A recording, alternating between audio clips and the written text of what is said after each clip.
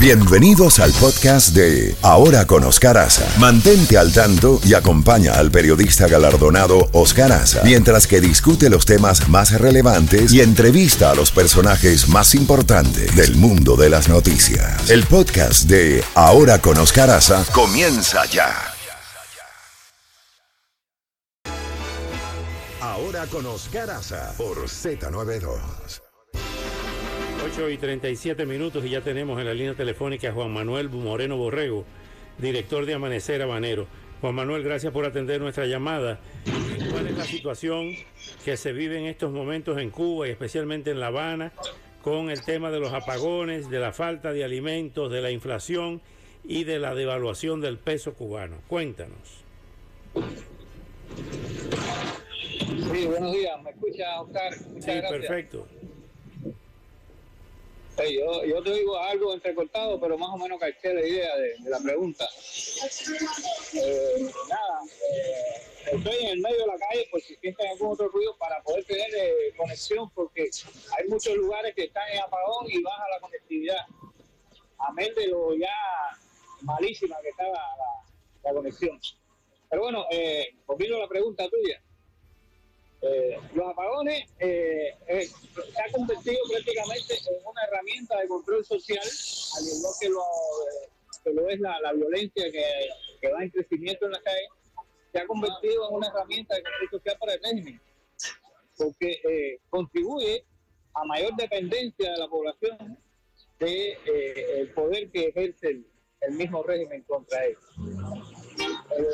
Le comentaba ayer yo a un amigo en común que el tema de la vitera, de esta planta eléctrica que entra y sale constantemente, se ha convertido prácticamente ya en un símbolo político para ejercer esa victimización que continuamente ejerce el régimen.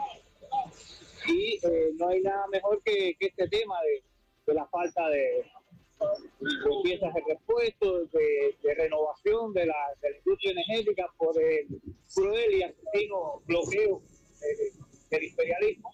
Y como te digo, la entrada y salida constantemente de la vitera ya es una herramienta política de rey. Y cuando no se rompa hay que romperla para que esto funcione de esta manera. Para Ahora bien, victimizándose y hacer presión. Ahora bien, con relación a los artículos, a la canasta familiar, a los precios producto de la inflación, ¿cómo es el diario vivir del cubano de a pie ante tantas penurias? Bueno, mira, ya la magra canasta básica se acaba de pauperar más este mes en algunos lugares de La Habana que han sido más favorecidos. Ahí están dando solamente 3 libras de arroz y 1 libra de azúcar. Y son los lugares más favorecidos. Hay lugares en el resto del país que apenas una sola libra de arroz y más nada. Sin contar que el precio de la carne se ha disparado cuando aparece la carne, puesto que el régimen ya no tiene infraestructura económica para sostener ni siquiera a la población. Ahora mismo están importando el 98% del producto que consume la población. Un país que en el año 58 exportaba más del 50% del excedente que era capaz de producir. Y estaba entre las primeras economías de Latinoamérica. Ha sido 60 años de destrucción total del patrimonio productivo del país. Y esas son las consecuencias.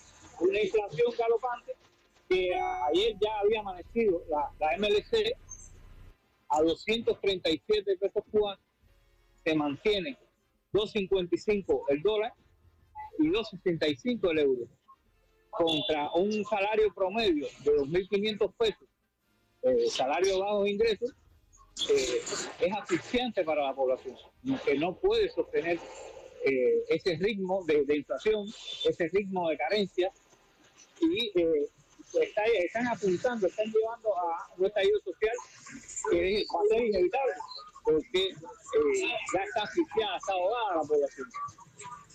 Finalmente, Juan Manuel, ¿tú descartas nuevas movilizaciones como la del 11 de julio del 2021, que la gente de una punta a la otra se tiró a la calle de forma espontánea, ¿tú descartas que eso se repita? Mira, yo no puedo predecir lo que pueda suceder al respecto. Lo que sí es inevitable es que suceda, porque cuando el hambre y la necesidad supera el miedo, hay un estallido social. Eso es inevitable en cualquier parte del mundo. Te agradezco muchísimo estos minutos y estaremos en contacto.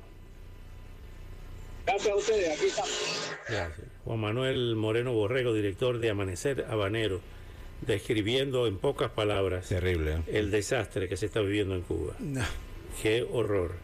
Y es interesante, con todas las personas que conversamos, me dicen que el estallido es inevitable. No pueden decir cuándo, pero que se va a repetir una nueva explosión social. Eso es inevitable. Todas las personas